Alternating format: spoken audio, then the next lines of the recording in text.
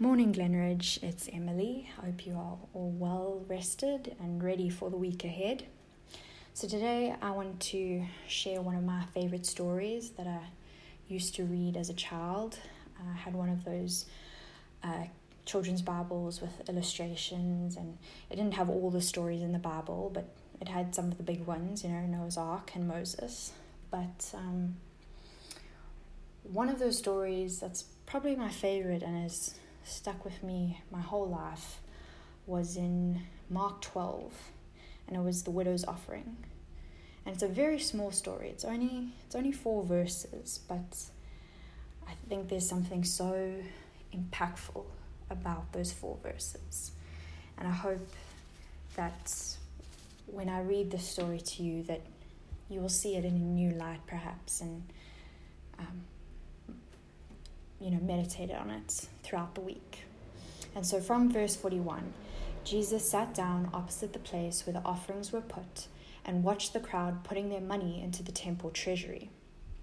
Many rich people threw in large amounts, but a poor widow came in and put in 2 very small copper coins worth only a few cents.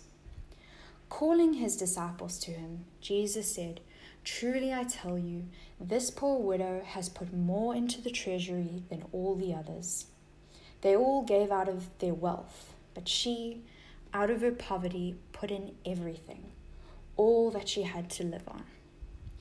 And there's something so amazing about this woman that stuck with me. I couldn't believe it, even as a child, that she gave everything, all her money to him. And I'm not saying that just financially, but my question to you is, are you giving everything to him? Are you giving your all to him? Are you giving your time to him?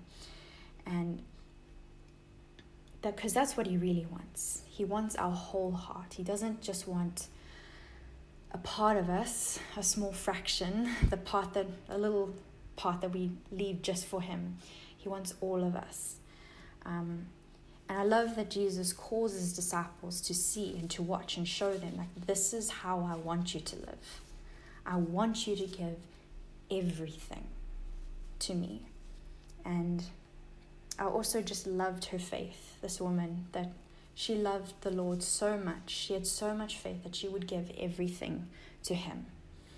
And so that is my encouragement to you as you go about your week, is that you will give everything to him, that you will give your whole heart to him and not just a part of it. So Lord, I pray that as everyone goes through their weeks, that you will be on their heart, that you will be their guide, that you will be on their mind, and that they will find the time to be with you. And whilst that may be challenging at times, the beginning of the new year, life can get really busy. But I pray that we won't let life get in the way. I pray that we will continue, no matter how busy we are, no matter what situations we're in, that we will continue to always have faith in you and give all of everything that we have to you, Lord. Amen.